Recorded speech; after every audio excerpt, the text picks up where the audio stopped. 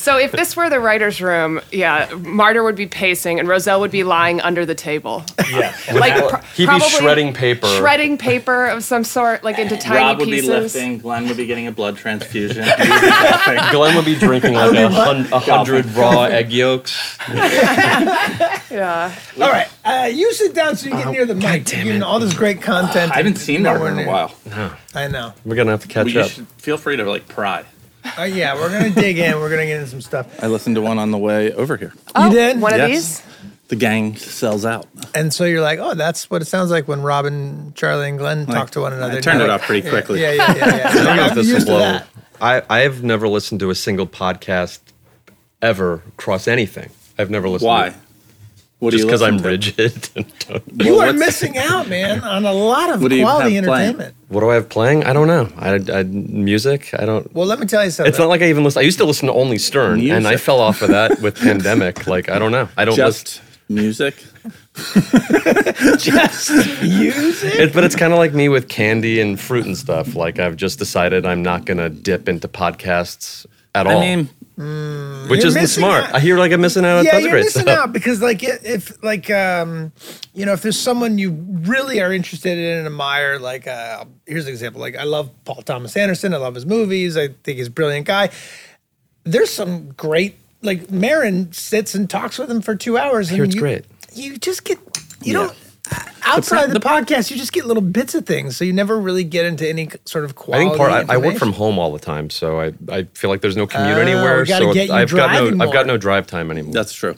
We got to get you driving more. I haven't Yeah. driven in quite some time to a destination. And, This was a nice change I of did pace. it. Get the fuck out. So you guys now are just. Oh, well, let's go. Let's not. Yeah. Let's go. Let's start at the beginning. Yeah, Let's start at the beginning. All right, this is the podcast. Rob and Glenn have declined to show up. Great. On Not your because of special you day. guys. It would have been cool if you weren't here either, and it was just Rob and I. Oh, I kinda feel like like we the were kind of writer's room. bamboozled here. The The red writer- carpet. It's like you guys showed up at the writer's room. We're not there either. There's a rewrite that we owe in the last season. Like, oh, So there's a complete trick. They're excited about us being on, though, right? yeah. They're really happy you're here. Yeah, they're super happy. I can feel that. No, I'm sure they're gonna be bummed to miss this. We just only have 4 chairs, so. Yeah, we only have I 4 get chairs, that. so this is. I can get behind that.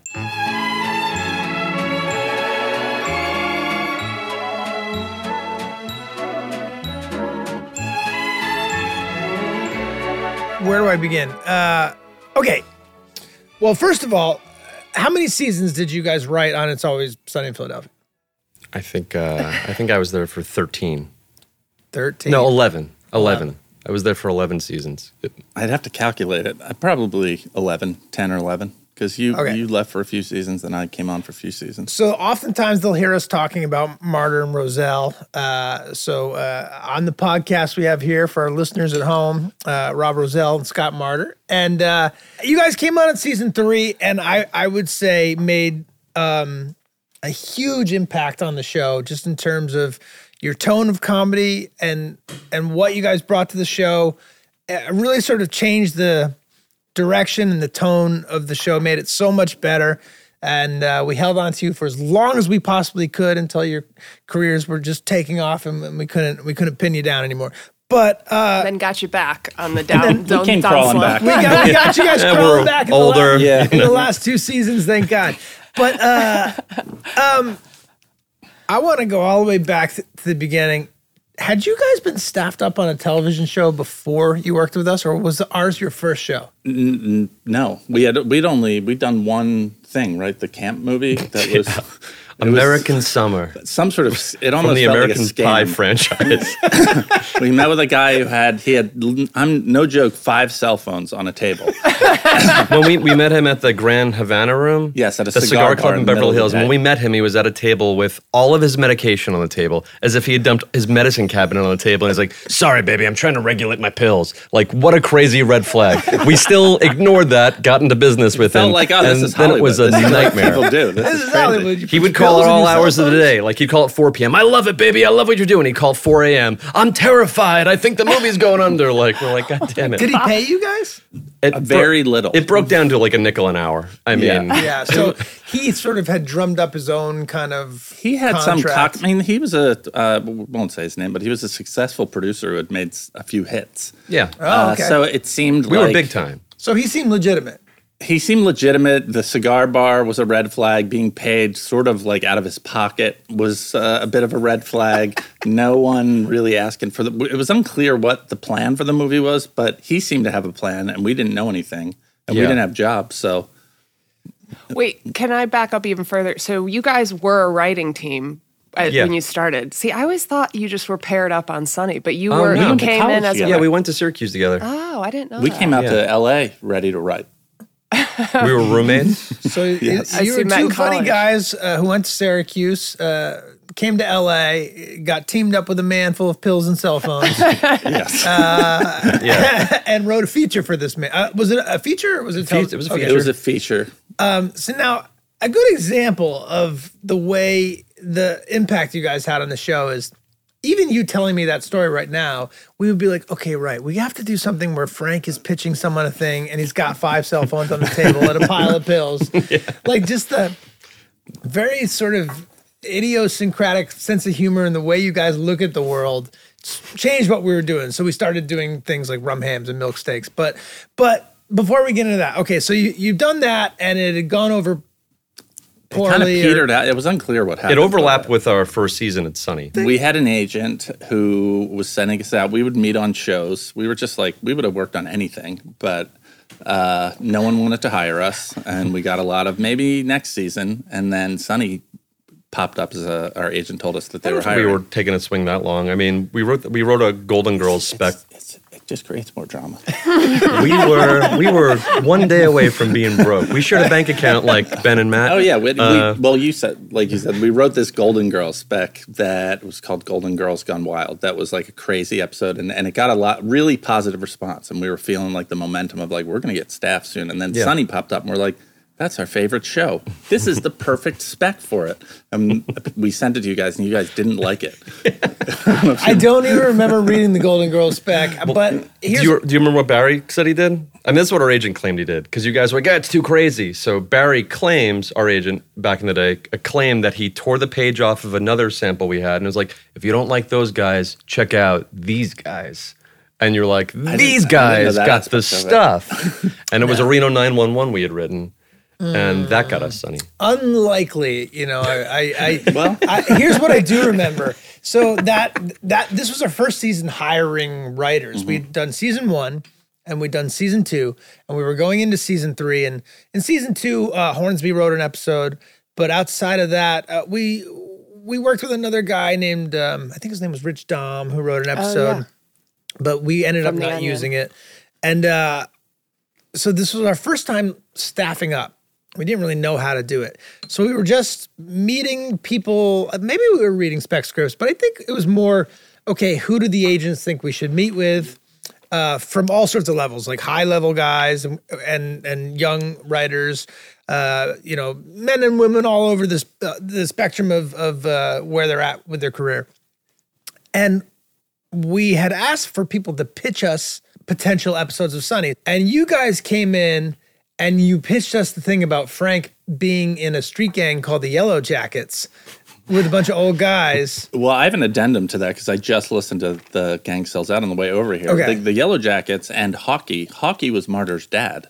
Yeah. And he was in the Yellow Jackets gang, right? He was the fastest thing on 2 feet. That's why everyone called him Hockey. The actor was your father? No, the actor was based on my father. Oh, okay. Yeah. So I think you guys came in, you pitched us that, which we thought was hilarious. You probably told us stories about your father, and we were like, these two guys are brilliant. Maybe I remember reading in Reno 911, but it never really had much to do with the spec script. It usually had to do with, do we feel like we're going to get funny ideas from these guys? Do they get what we're trying to make? Sometimes people would come, oftentimes they would pitch us things and they were all just about like STDs. And gets herpes. We were warned to not do that going in, like, don't pitch him STD stuff. It's a really? no. Yeah, we were. Like 11th hour, like, hey, no sex. You're like, yeah, definitely like 5 ideas. Well, I think people were thinking it was just a gross out show. Yes. And so they were pitching like bottom of the barrel kind of gross out humor. And we didn't want that. We wanted something like, yeah, Danny used to be in a street gang and that the street gangs used to sing and the humor in that. So I remember Yeah, I remember it was a no-brainer to hire you guys. Do you guys remember your interview with them? I remember it. Yeah, I don't remember all of the ideas we pitched. We definitely pitched the flipping the Coke. That was one we pitched on that first day. That became an episode. Oh yeah, I feel like The two horse. or three of the ones we pitched in our interview became episodes that season, Peter which was cool. Nincompoop horse. Yep. Yeah. I don't know what we were. Yeah, selling cocaine. You mean? Yeah. Then we had this crappy building in where Manhattan Beach. Sort of. No, in Playa del Rey. Yeah. Playa del Rey, right? It was like an industrial warehouse that looked like you would, if you wanted a set for like a gang fight, you would do it in the parking lot. It was on a street called Beatrix, I think. Oh yeah, wow, good Middle memory. of nowhere. I remember pulling in and seeing like a pickup truck, a little Audi, and a really old Lexus, and being like, I wonder who's who. Yeah. So I had that Audi then. All right, cool. And then that was the first time we had an office. So I don't know if you guys thought you were coming into like a thing that was more of like, this is a show, but like none of, like Rob, Glenn, and I, we didn't know what we were doing either still. We just had kind of spit out 2 seasons somehow. This is our first time even having an office building. We didn't know if we should have computers, and it was our first time having a staff. Do you remember who else was on that staff? Well, David Hornsby would have been, right? Hornsby for sure. Lisa Parsons. That was Adam Stein was the writer's assistant. Adam Stein was a writer's assistant. He got a couple good jokes in that season too. He did. I remember, could go for some wood. I remember that first day. We were writers' assistants, so we were used to being in rooms. But we were like, "So what's the menu for today? Like, what's the lunch?" And McElhenney's like, "What do you mean lunch?" We're like, That was you don't get free. You don't get free lunch. We're like, you don't get free lunch. And then McElhenney like stormed down the hall, and you could hear him barking at someone at FX. And he came back. He's like, "We got free lunch now. What else are we supposed to be getting that we never got before?" Okay, so wait, so you had been writers' assistants in a room? Oh yes, yeah. We had both been writers' assistants on various shows. Okay, so you'd had some experience. Yeah. So we were kind of looking to you guys a little bit to be like, what does a writer's room do? And we were very much from like network shows that were like so different than how Sunny would function at its best. Okay, so this is interesting. So you had the experience of going to like the lot and going into like a nice building, and everyone's got like a computer that's paid for. Everyone's got a computer. Yeah, there's a lot of like just things that you just expect to be there, like your computer, your office, the lunch. McElhenney's reaction to the lunch was our first exposure to Rob McElhenney's iconoclasm. It was awesome. Rob Justice got lunch for you Robbie guys. Justice. That's what we call him here. I like it. I'm remembering now that we learned from you guys that the studio was supposed to supply computers to the writers. Yes. Stuff like that we definitely brought to the table. So we got on our line producer about like, hey, we're supposed to have computers. And that was when I got my first computer. I think like Sunny almost didn't exist really in any, but the three of you had really put computers that were like, can I see scripts from season 1? You're like, I don't know if we're going to be able to find those. Everyone was like digging through like broken computers to find scripts and stuff. I remember at my desk, I did have some sort of desk, but it was makeshift. And we made a nook in a room filled with chairs. It was also an office in a facility that was like manufacturing things sometimes. It was like very much not an office. But the script or part of the script for Mac Bangs Dennis's mom was on like a yellow notepad scribbled out. Oh, yeah. And should have kept it. I have a few notepads from. I have the Gang Wants an Abortion, the abortion episode. Mm-hmm. I have the legal pad still. With that's my cool. notes on that, which is fun. Were you guys tempted to tell them extra things that you used to get just to see, like, we get cars and like... We were so nervous. Yeah, I'm not bold like that at all. So nervous.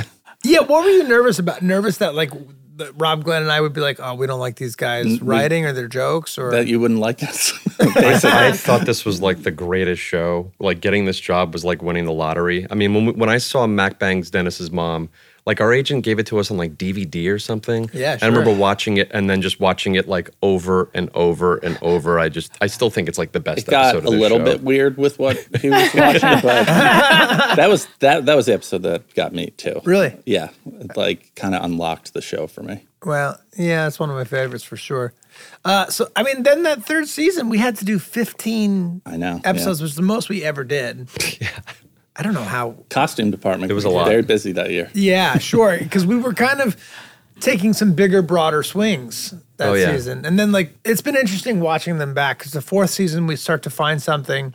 And the 5th season we really hit our stride in terms of the tone of the show. All right, well, let's get into a little bit more about the two of you guys. First of all, your dad, speaking of hockey, you would tell us so many stories about your dad.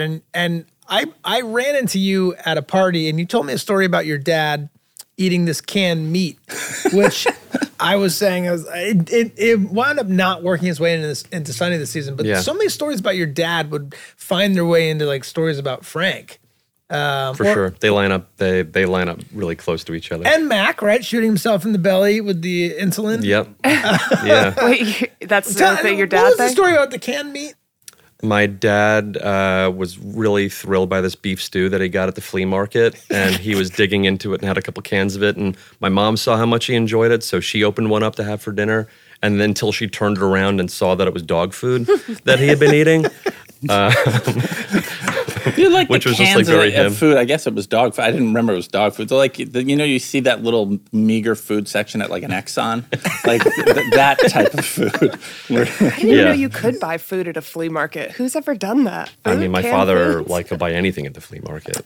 And this is how a story starts. Because then we're like, okay, great. So like Frank really wants to get the gang to go down to the flea market because that's where you get the best meat. And then they realize that then we'd be like, okay, then maybe they realize it's dog food, but then they're like, what else does a dog do that I'm missing out on? Some connection with flea market and dog food. There's some conspiracy here. There's some conspiracy. I think we can all agree it tastes good, right? So if we're willing to look past who it's intended for, I'll keep eating it. What is your dad eating now? Is he same stuff? Same stuff. I mean, my dad's like live action Homer Simpson. He just eats such garbage, like sleeves of Oreos right before bed, like Mountain Dew all day. He doesn't drink water. He doesn't like the taste of it. All he drinks is soda, which is, he's 80. I mean, to make it to 80 and all you drink is soda is pretty remarkable. That's pretty impressive. Stop now. Yeah, don't stop now. In the room, you showed us a funny picture of your dad in bed, like surrounded by, what was that? He was like covered up. He sleeps like a vampire. I do too, so I can't throw stones. I was not going to bring it up, but yeah. He sleeps completely under the covers. You just see the mass of a body underneath. Covers over. With Mac playing on a covers totally over. Pillow over face covers over a pillow. Pillows, right? Pillow over face? I sleep with my head between two pillows like a taco, cover over me, completely entombed. And now one of my sons does that too. So it's now generational. Yeah. Wow. So then you feel contained and hot, safe in there. hot, packed in. Yeah. Like a sardine. Well, you have one story about temping and having a little bit of a stomach issue. Oh, yes. Oh, which is one of my favorite. We've told the story about the poor young man who auditioned for the show and had horrible diarrhea and then went behind the dumpster to wipe his own butt with his own headshots. It was his. I didn't hear. I've never heard that story. It's his first ever audition, and he realizes he's going to have diarrhea, and someone's in the bathroom, and he can hear them running their lines, and it's taking forever. And he goes behind the dumpster and he shits in his pants and he's trying to clean it up with his own headshots. And he gives up and he throws his pants out his window driving home because they smell so bad. And he rear ends somebody. And that man was James Marsden. It's my favorite poop story of all time. Oh, man. Second is your temping story. I was temping at my dad's insurance company in New York and was wearing a dress shirt that was way too big. And when I went to use the bathroom, probably after lunch, I didn't realize that once I sat down on the toilet that the shirt was so big that it had created a hammock that completely didn't allow anything to reach the water. So when I finished pooping, I looked down and saw my dress shirt was just perfectly cradling a shit. Which was a real situation. Because I was in New York, I live in New Jersey. I didn't have like a different pair of New York clothing. has stores, so you went and bought a new shirt, right? That would have been the smart thing to do.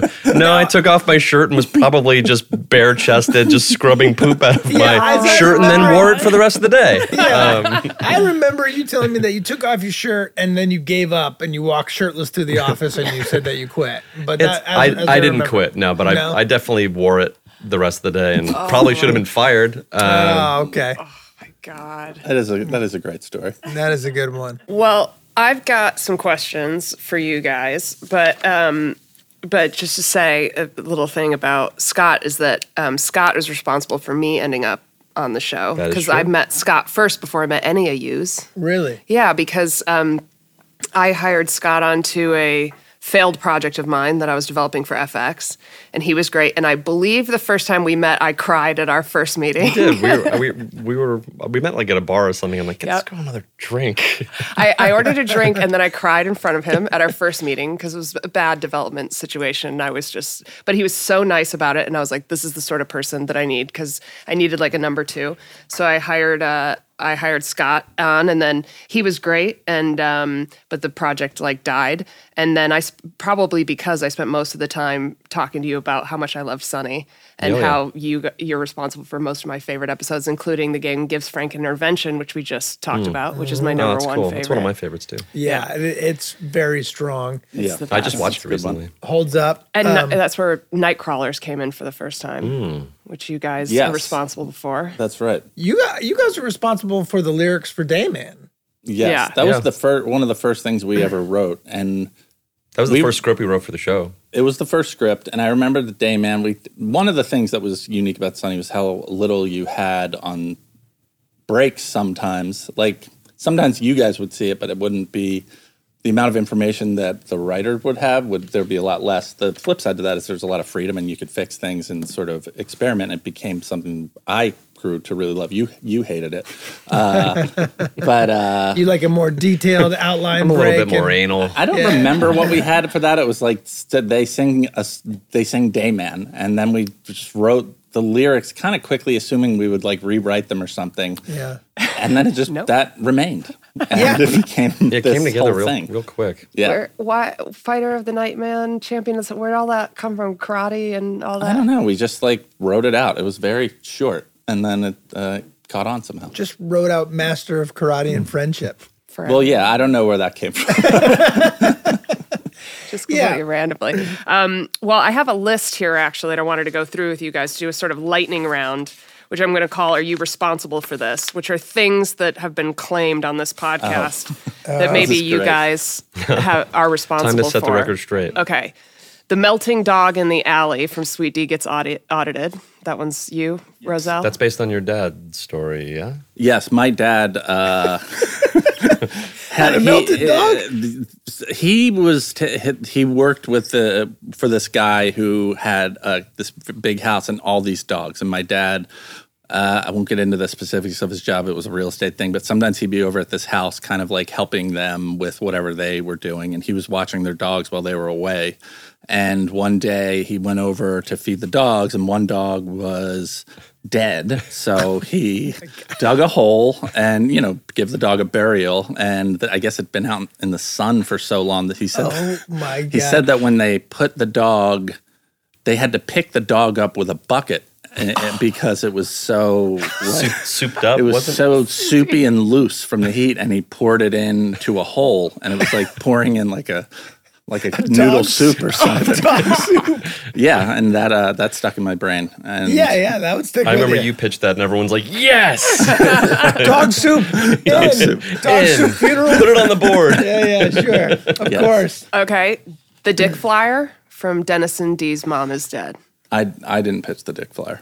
That it looks like a bicep. Wasn't you guys? We were there for it. I don't remember. I remember being Hornsby wrote the script for that. I don't remember how. I remember definitely being there for that. I remember us sketching it on paper together. Yeah. It may have been Hornsby or you guys, I would say. Yeah. All right. Nightcrawlers. I don't remember. That feels very much like us. Nightcrawlers feels like the two of you guys. Yeah.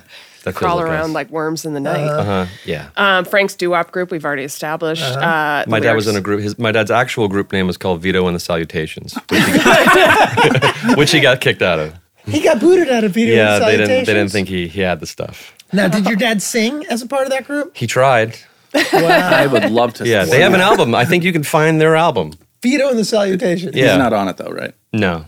But would they also kind of run the streets in their leather coats? He separately was in that sort of squad. There used to be a club called the 1-2-3 Club, and my dad loved the 1-2-3 Club because you could go in there and you could walk in, kick the jukebox, and 1-2-3 you're in a fight. was how he would always say it. And that was the best part of the 1, 2, 3 clip. You're in a fight was not where I was expecting that to go. He liked it, yeah. A singing fight because the jukebox is on? Or no, I think like a throwing into garbage pails alley fight, yeah.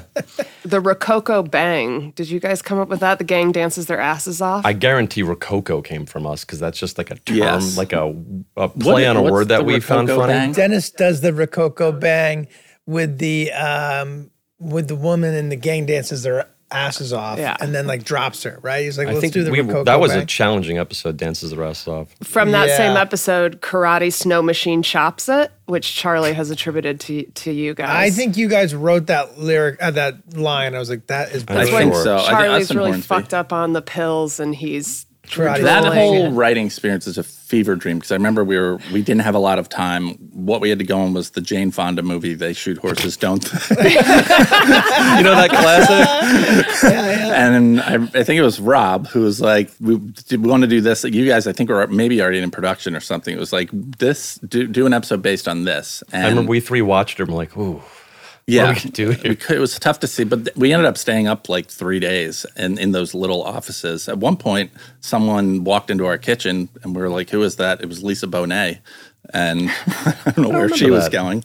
I remember in that building? In that building, in the I remember kitchen. we also wrote a piece of it at Hornsby's like original apartment where he had that neighbor that would bathe in the garbage pail. Yes. Oh, I was there for that. So, David and I, we had these really good friends, Cy and Genevieve, who lived right next door to David. And Cy was at the Williamstown Theater Festival with David and I. And they had like a little bit of rooftop on this apartment building on just off of Melrose. And so we're having like dinner out there. Like they're fancy. They would put together a nice dinner for us. They invited David over, and Mary Elizabeth and I were there. And we hear from downstairs like, "Hey, you guys, you want to go for a swim?" And like what? And we like look over the side of the roof. It's like a 1-story building, so not like a high roof. And their neighbor is standing in his garbage can, which he's filled with water. He's just wasted. And he's like, come on, this pool's great. And they're like, we're so sorry about him. And he just had filled his garbage can and sort of, as I can't believe no one ever thought about this. can't believe people aren't doing this. Anyways. I remember that. In Mac's Big Break, when Dennis and Dee are having a podcast, Cricket wanting a rotisserie chicken and getting lemons instead. Was that you guys? Definitely 100%. you guys. 100%. What is it about rotisserie chicken? Just the I don't word is know. funny. It's funny, something specific. that Yeah. I can't explain it, but I do What find it about funny. milk steak? Was that you guys? Or was it, as I remember, it was like, did someone mishear someone in the room? I think I pitched milk steak. You pitched milk Yes. steak? That's really funny. But why? Where? I mean, now we're getting into like we need to dig. We need a therapist. get real deep down. Why? Yes, why? I don't know. I'm so anal that I bet I could find why. I feel like I have everything that we ever did. He has all the records, You have all the records. really? I've held on to everything. impeccable records. That's good for the I have potential every lawsuits. season labeled by season with everything that we've ever did for wow. everyone. I will still hit him up once in a blue moon. Like, do you have this script? Because I have no records. And Like you asked me about the Gail Snail thing. I didn't remember it, but I was able to access my stuff because I'm not quite insane. right, Robin.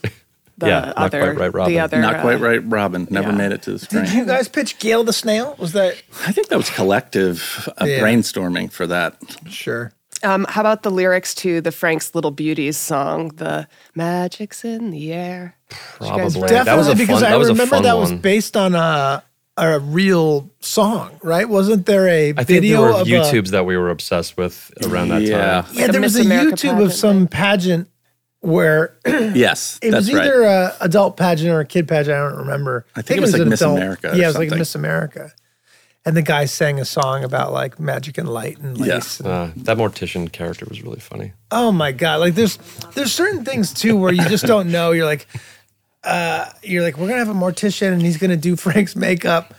And you just don't know till you see Danny come out looking like that, just quite how funny it's gonna be. Like you just don't know. Okay, so you wrote "Who Pooped the Bed." Did you come up with the stuff that they found in the poop, the like wolf hair and credit cards? Wolf hair is certainly signature Marder Rosell. I feel like Glenn came up with wolf hair in the room. I remember flashes of things. So Did you bring that idea in? The Who Pooped the Bed? I think so. I don't remember. One of you guys came in like speech, hot off the press, I feel like, with like this idea. Might have been. Well, we talked about how Charlie wrote out the monologue at the end, like on the board very... Every now and then, like, the interesting thing is, like, someone gets inspiration, right? And then just goes on a tear. When that's happening, you sort of stay out of their way. Yeah, right? for It's sure. like, let them go. It happens to everybody, but... Well, that brings up the next possibly most famous monologue from Sonny, which is the Pepe Sylvia monologue. Yep. Did you guys wrote that? We definitely wrote We did. You guys did a pass at some point, but we wrote it. I can't remember what I pulled Pepe Sylvia from, but I pulled it from things I feel like on a board in my bedroom. Similarly, I was like, Pepe Sylvia. Right. The guys were saying that it was Silva, and I was mispronouncing it. Silva. And I kept saying Sylvia. Which was funnier? I don't know. Yeah, it's just, Pepe Silva. just poor reading on my part. But, and often people will say, was he trying to say Pennsylvania? But that's not what it was, right? It was just too funny. It was just a funny name. Yeah, funny name. Oh, yeah. Yeah. No, it's just a funny name. Yeah, you guys nailed that monologue. I remember like just being like, oh, this is going to be so fun to do. And then part of the success of that too is what Matt Shackman did from a directing standpoint, where he'd built these things where the letters were just dropping down constantly. So we had someone on a ladder dropping letters and letters. Seems so and letters. funny, man. Yeah. So funny. Yeah. He was a good director. It's a shame. Does he still work? Unfortunately, he does stuff that nobody really cares about, you know, superheroes and dragons and Game of Thrones. And Everything. Game of Thrones and Marvel. And How about From the Night Man Cometh, Boy's Whole and Boy's Soul? Were you guys responsible? I think that was me. I got to say. I think That was you? I think I feel like you guys really took off with that one. whole and I mean, soul. I was like, I got this one, guys. I'll take it. Well, we talked about how from The Gang Hits the Road, the whole thing about Charlie having never eaten a pear was based on Marder never eating blueberries or something. I never had any fruit. I had never had any fruit, and I never had any candy bar growing up. So that season, lunch every day, the How treat. did you not have a candy bar? I just didn't have a sweet tooth. My parents eat they eat. So tons you were of allowed sweets. to have them. You were just like, no, I don't No want thanks. All I ate was salad.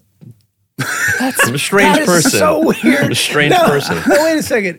Have you since had a blueberry? And I have had a blueberry. I've and filled in what'd you fruit. think? I'd say I like them.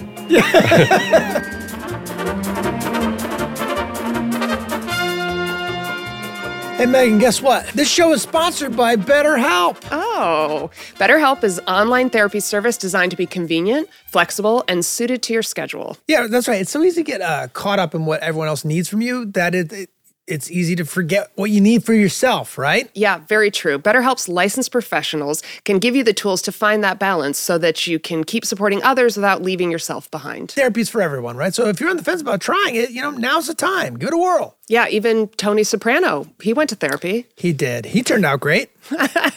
Yeah, Tony Soprano went, fellas, right? So there's no excuses here. Yeah, men would literally rather watch other men go to therapy than go themselves sometimes. Yeah, but if the head of a mafia family can find time in what I'm sure is a very busy schedule, you at home probably can do it too, right?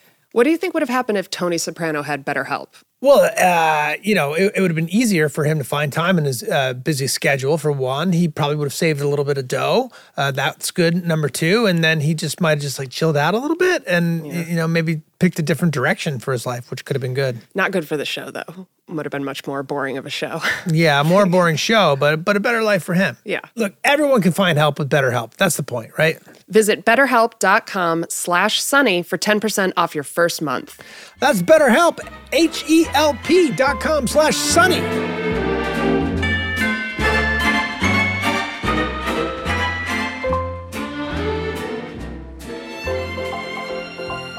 This year was really fun to be in the room with both of you and to see your little quirks.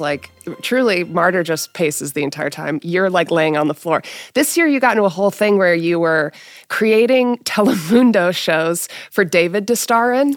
Do you remember that? Yes, I was drawing things with starring David Hornsby. Different Telemundo shows that were all in Spanish. I that find he I would work the draw. best if I'm not working on what I'm supposed to be working on, and then I'll be able to pitch more things. I don't know. Really? Yeah, if you're thinking about something completely different. Try to low level distract distract myself. There's a method to all of it. Sure. Yeah, there's It's very definitely thought method. out. Now, so that first season you guys wrote with us, we're out in Playa del Rey. We get through it. It all comes together. You're happy with what happens, and then we call you up and we say, "Hey, good news! We got picked up for another season." I remember we were probably season by season at that point. First feedback that I had gotten that made me relax a little bit. I didn't tell you about it. Was McElhenney called me. I remember I was in H&M buying like Christmas presents, and we had just handed in our first script like a week before, and McElhenney called me to say how much you guys had loved it. And I remember big weight being lifted. That was sort of a pivotal moment in the emotional trajectory. And then we just started writing.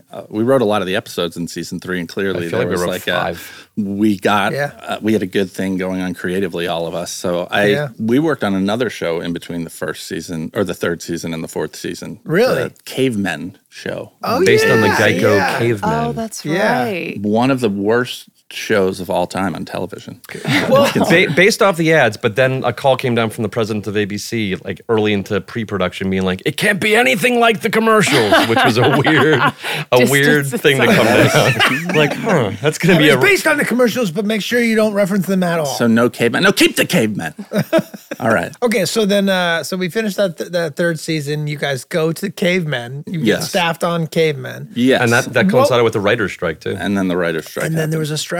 Yeah. What was the experience going from Sunny to Cavemen? Like from our warehouse on a shady road to back to a network thing? I mean, I don't think any part of no part of me liked anything better about being on Cavemen than Sunny. And like, even though it was, I don't know, it was on the Sony lot and at dad offices and whatnot, we had such a good thing going on at Sunny.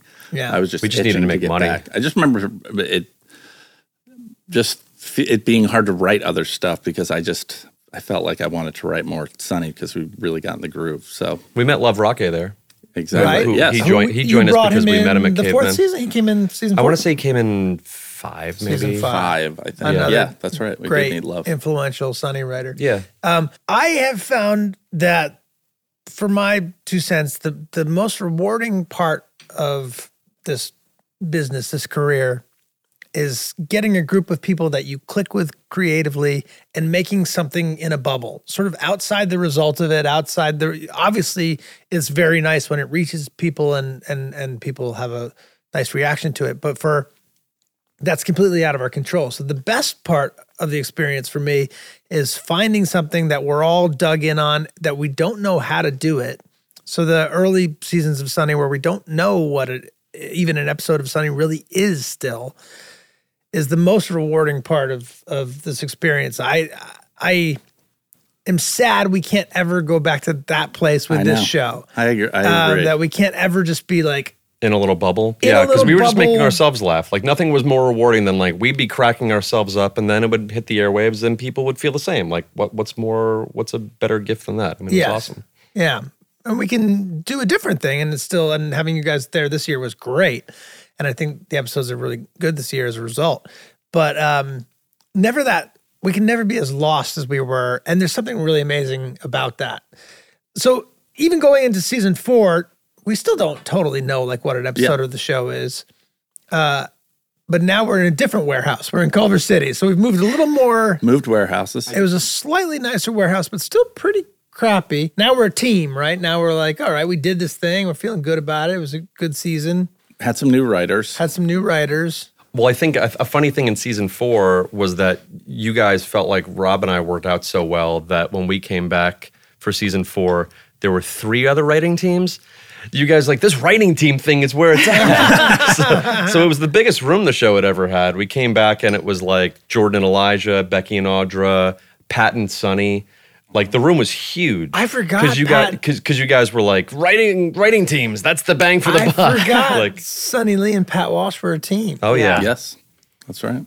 And they were a good team. They were fun. That season they were had that great. super funny thing with Pat. With he was pitching something, and did you do it?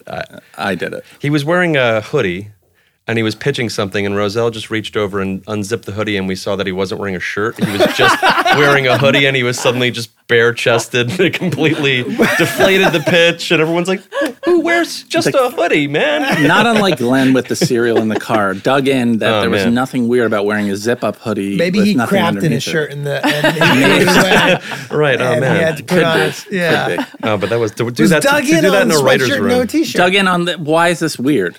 It's just is. It's You don't amazing wear a that didn't- zipper with no fabric underneath of it. Yeah. That derailed the room for like an hour. Like, you came to a writer's room. We're not a nice crowd. Like, you know, you do, It do can something be- it off can be kilter, you're going to vicious get in picked there. apart. I think something that is important for the audience to know is that it's such a group effort writing a television series that, you know, just because you guys are credited for certain episodes doesn't mean you're not writing on all the episodes. And you it know? doesn't mean we wrote the episodes we were credited for. No, I lose track. Like, I have good memories of writing the ones we like really had to dig in on, but like a lot of the other ones are cloudy because I remember bits and pieces of us in all of them. You know? Yeah, and Absolutely. the more people that you have in the room that are really contributing, the better the show becomes. Because I think around that season 4, season 5, season 6, we had a really We were in sync. everyone was in sync, and different people were providing different sort of perspectives that were all sort of gelling into the show. And you know, the difference is, I think, was for us, for who sort of stayed, how much someone contributes, and then how much their sort of stamp goes on the show, and then their ability to execute something if we're not there, you know, which you guys and Hornsby really had down. Meg, when you came on, you know, you had that talent as well, or could run the room or sort of push story forward. Yeah, I was jealous though because of these guys because Rob, he talks about you guys like the funniest people that I've ever worked, you know, the best writers I've ever worked with. And I'm always sitting there like, well, I guess fine. But it is like specifically, I think what's so amazing is you guys just like, I would never in a million years be able to think of like boiled denims, you know. Boiled like, denims, I know, are you guys. it's just Yeah. a weird particular thing that is just like or Charlie's Dreams. I think maybe you guys did that with the denim chickens and yeah. like the weird. Yep. Like I can't think one of that the way. weird My ones. King of the brain. Rats, that's a weird one. Yeah, my I like brain that. will not. Did you guys come up with? Can I offer you a nice egg in this trying time? 100%. Yeah. An egg I've in been this trying poisoned. time is definitely your I've been guys. poisoned by my constituents. Like that whole think that like was the, it too, the yeah. specificity of stuff like that. I just like yeah. Mine is my contributions are mostly good handwriting for the dry erase board. This is No, not no. true at all. No, everyone Yeah. brings a different thing, right? Absolutely. Whatever season we brought Megan on, I feel like that season actually started and we didn't bring anyone new on, and we felt like we needed to shake it up. So everyone's like, "Who do you got?" And I was like, "Gans, we gotta get her Yeah. over." I feel like that particular season we didn't even read specs. Maybe I we didn't even met with you. submit. I feel like you came in. No, I met with you certainly- in Hornsby. Okay, because I was just like, we just get her in here. Yeah. But that season worked out great. Like that influx of energy. Like that like, was a great season. yeah. Yeah, it's the better the energy is in that room, the better the season is. There's no doubt about it. Season 5 was certainly a high water mark of just us all being Feeling creatively confident in kind what of we were doing. Yeah.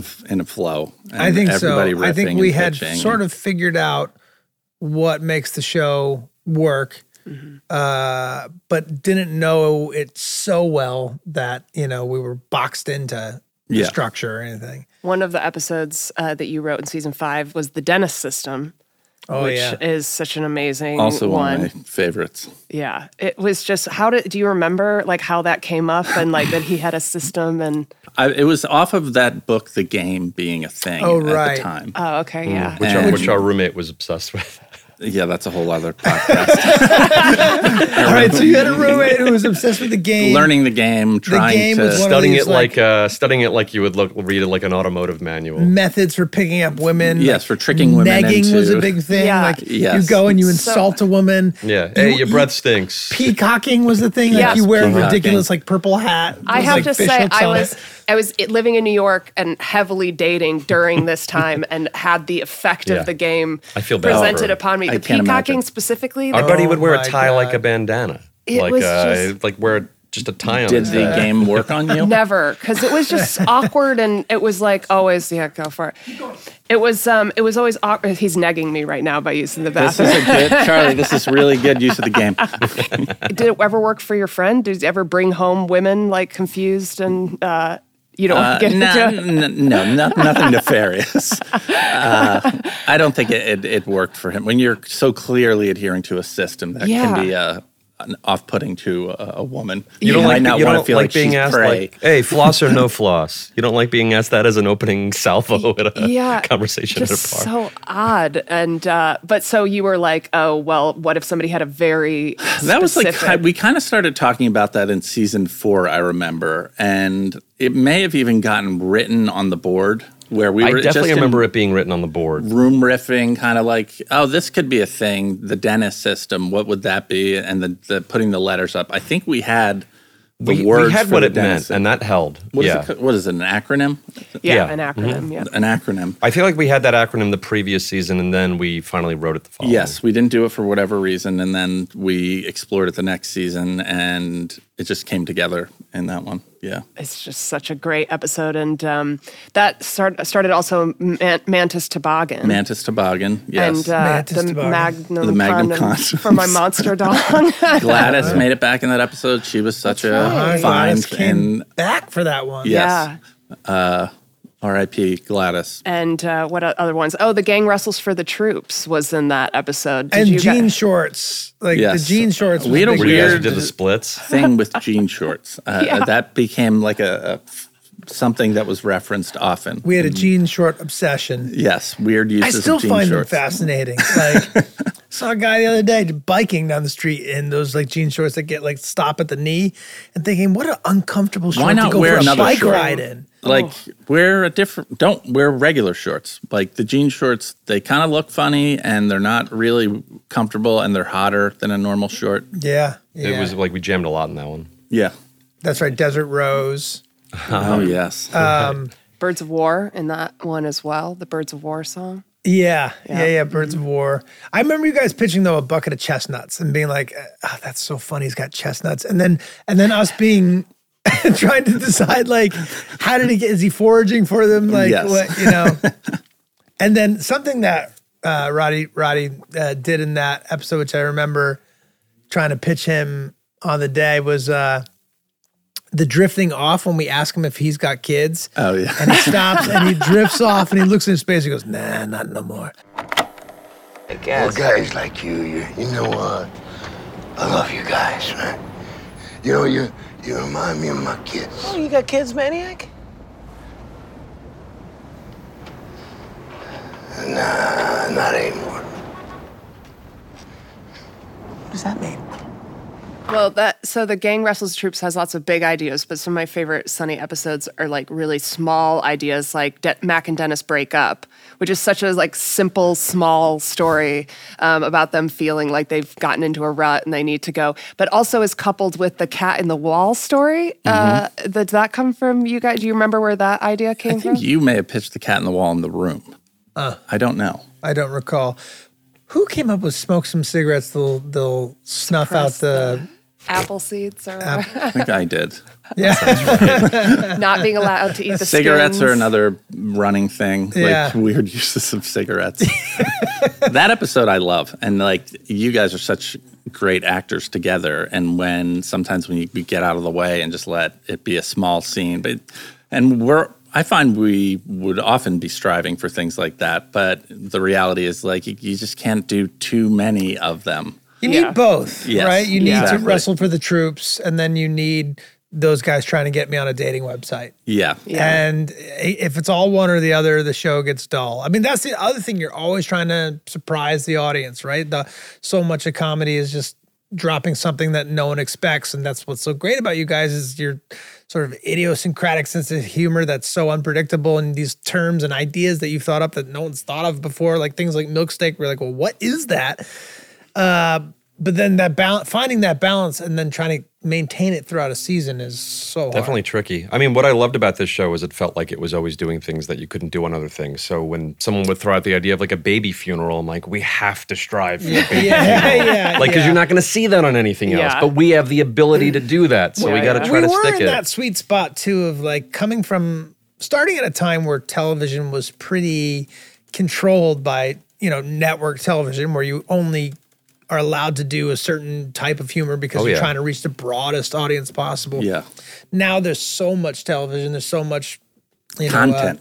that it makes Sunny less unique in that regard of like the extremes that we were going to. But at the time, we were kind of really getting away with something that a lot of shows weren't. That was the craziest thing, now that you say that, about Sunny, and you asked like kind of the difference between rooms. It was shocking how little constrictions we had other than the ones that we wanted to put on ourselves, and that we could really whatever we kind of came up with could be on television. And that was so unique. It was, because it was very cool about you guys that like we could write something and could make it to air, because like 99% of most shows get rewritten a million times over from the writer's draft to blah, blah, blah. But if you guys found something funny, you let it live, which was cool. I'm always amazed at stuff that works and stuff that doesn't work. And it's just not what you think. You have to it's a process that is continually evolving. So the idea that there's like finite answers at an early stage of it as just the script before it's performed and blah, blah, blah. Yeah, a great script isn't a guaranteed great episode. Yeah. And vice versa. No, but it's a good start. I tell you what, I mean, it's so much harder to make a bad script, work and then clean it up in the editing room versus something that on the page, beginning to end, is really singing, and you're like, this one just came together. But you're right; it's very unpredictable what is and isn't a good script. Of Sunny specifically, I'm not speaking to other shows. I can't speak to that, but like of Sunny, when you write something, you're like, well, it seems like this one should work, and then you get in the editing room and you're like, we gotta come up with something to fix this or one. like this storyline doesn't work, and we have to take that out of the episode now, or like things get angled a different way. It's the way something's been filmed. Sometimes it's the music we've chosen. A good example was 2 episodes that just did not work at all until the editing room were the Suburbs episode and The Gang Dines Out, which we had to just come up with 2 great ones. Yeah, different musical sort of theme. The Suburbs one, we went sort of with The Shining and played it dark versus what was originally in there, which was like sunny music, sort of transitioning, and it just didn't work at all. And then, and same with the sort of Italian theme that we have playing in that, for whatever reason. It gives it like a Godfather feel or something. Gives it a Godfather feel. It needed that. So it's, the whole process, beginning to end, is pretty crazy.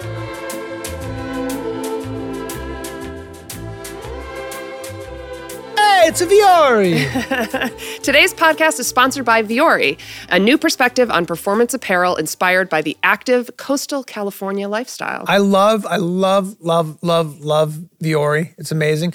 I do have a question. Oh, maybe your question is about how they're so well made and flattering yet comfortable. So you want to change out of whatever you're wearing right then and straight into the Viore. No, I'm not unclear about that. That's all perfectly clear to me. And now that you are reminding me, I'm going to change into my Viores as soon as this podcast is over and get a little more comfortable. Maybe your question's about how they're offsetting 100% of their carbon footprint and 100% of their plastic footprint from 2019 and beyond? No, I was not wondering about that. But is that for real? Because now I am. That's amazing. Yeah, so what was your question then? Why is it pronounced Viore? Yeah, because like look at the letters. Like we're Viore. I'm not seeing an E in there at all. I'm seeing lots of other vowels, but so where are they getting the E sound? This is a VU. Yeah, apparently it means a mountain in Finnish. You're finished? Well, Viore is an investment in your happiness. For our listeners, they're offering 20% off your first purchase. So get yourself some of the most comfortable and versatile clothing on the planet at Viore.com/sunnypod. That's VUORI.com/sunnypod. thedream.com/sunnypod. Yeah, not only are you going to receive 20% off with your first purchase, but you're going to enjoy free shipping on any U.S. orders over $75 and free returns. So go to Vuori.com/sunnypod and discover the versatility of Vuori clothing. You're going to like it.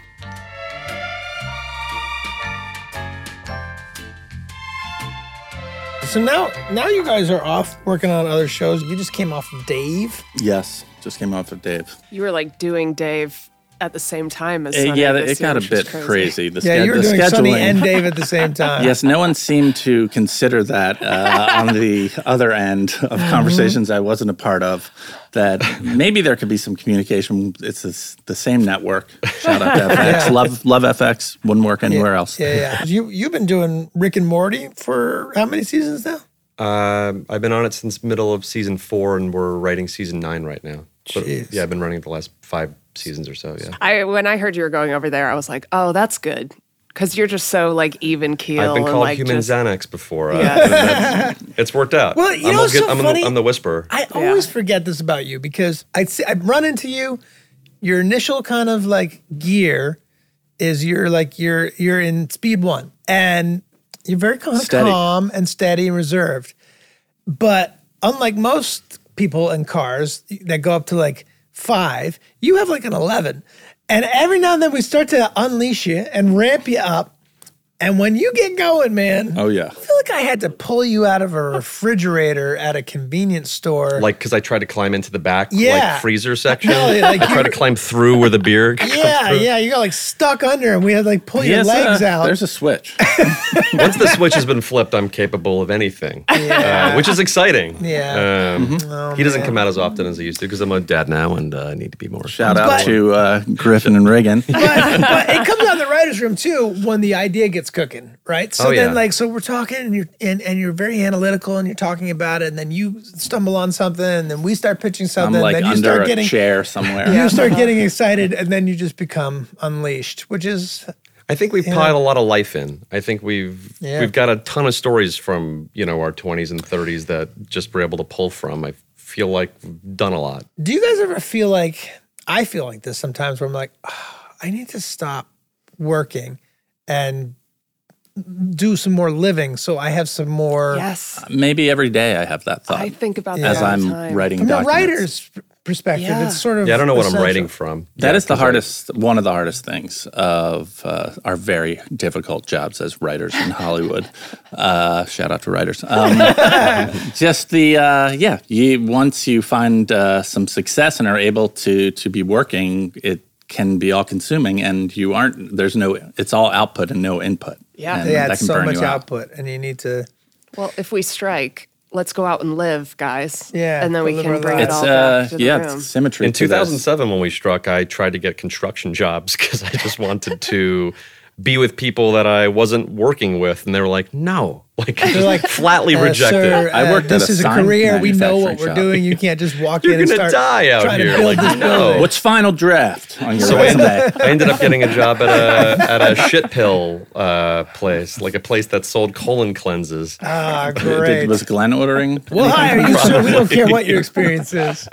I worked at a sign manufacturing shop, and then I worked at a newspaper in Santa Monica. That you were telling us during the strike, you were a restaurant reviewer A restaurant for a short reviewer. amount I of time. remember that. I wrote yeah. one review. Yeah.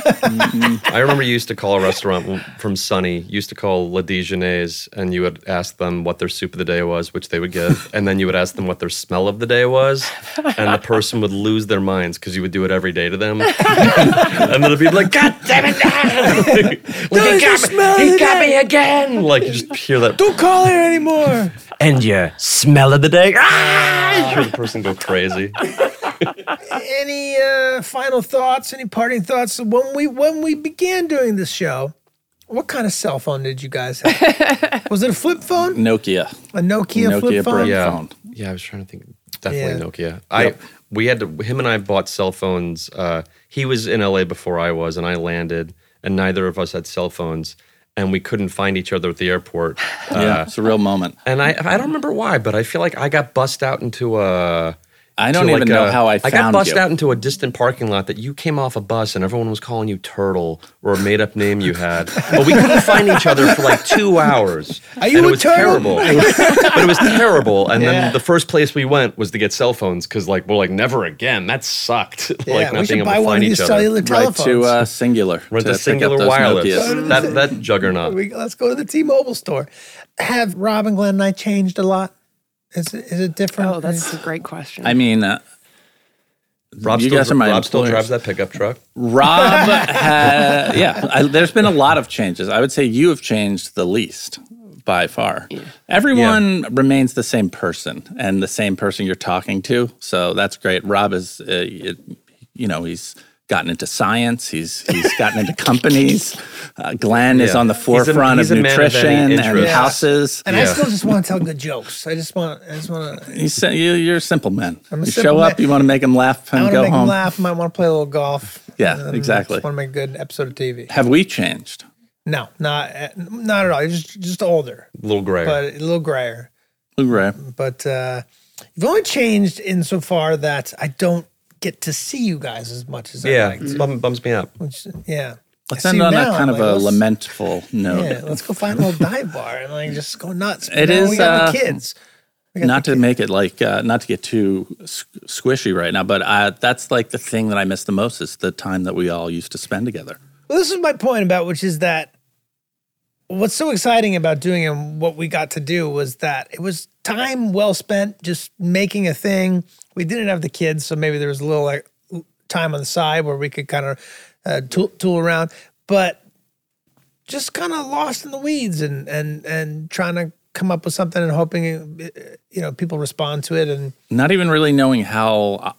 Speaking for myself, not knowing how I wrote yet, and like what are my tendencies? We were thrown into the trench. I mean, we went into largely the deep end. informed by a lot of the your sensibilities. And back at you. I mean, I think you guys changed the way I looked at writing too, and so I can go even further into sort of things that might appeal to me, but don't exist out in the world, and that people will connect with it.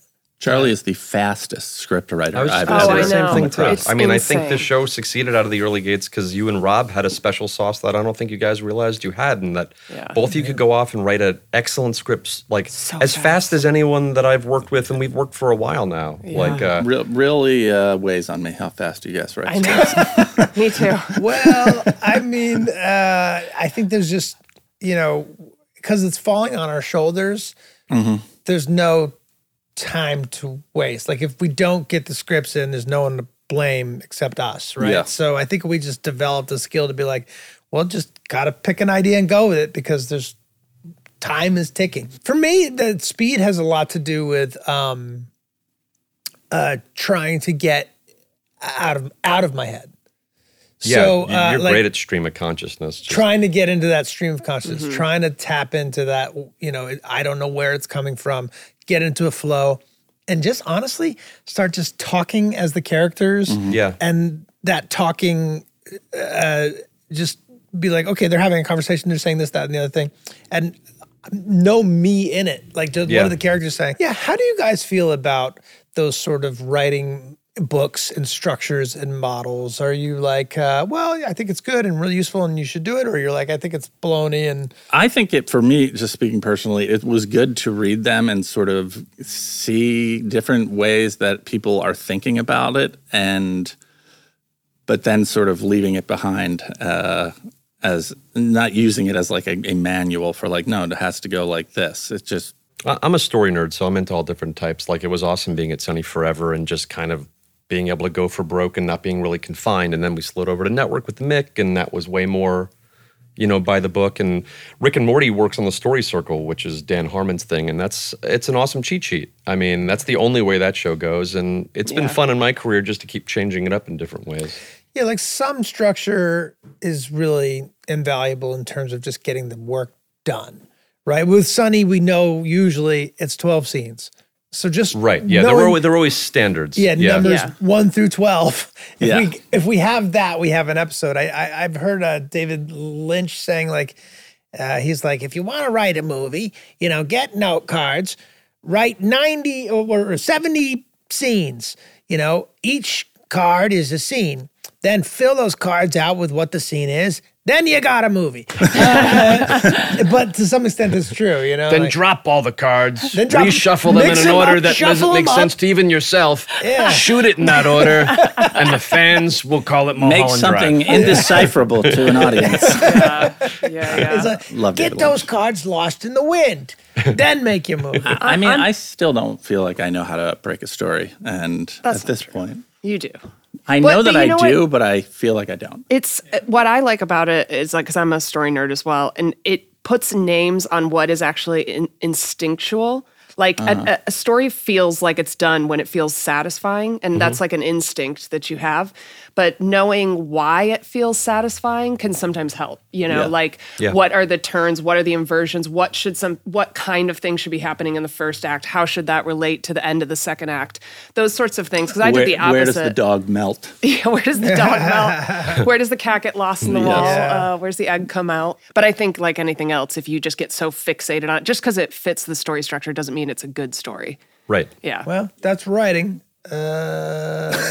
So, Scott, this is what a podcast is. Has Check it anyone out. been on a podcast before listening to a podcast? You're the first person ever. That's how I normally operate. Yeah. Will you Well listen to done. this? Well, you don't have to. No. You lived it. No. Why would I certainly wouldn't listen to myself? No. Yeah. Yeah. Well, you should listen to some podcasts here and there. You might find. Well, if I hear you a lot of drive good things about this one from you- people that just Yeah. like it. I mean, you listen to music like when you work out, or when are you listening to anything? When are you? I feel like I'm still writing to like thundering techno that we listened to in college. He writes to like the most aggressive, like German techno music. Oh, dude, that's my kid, man. It's like he's like I listen to his music when I drive him to school, and it's all just like German techno, like crazy. They used to like intense. joke on the mic, like that Facebook movie when those programmers are working, like he's wired in. Like you just hear thundering techno coming out of headphones, and I'm just writing. Takes me to a weird place. It's like the song at the beginning of the movie Blade. Love that song. Marder's sweet spot for writing. Good blood rave music. Oof. Yeah. There it is. Something people would do like lots of drugs too. He's in an office sober writing a Calms you script. down. Yes. Let's see what's you. I guess so. Yeah. Oh man. Well, We've done it. we've done it, This guys. is it? That's This it. is That was is all what it takes. is. That's podcast. Podcast. There is no writing. You just talk and talk. It's nice just catching up. And then it just sort of ends. And then it just sort of ends.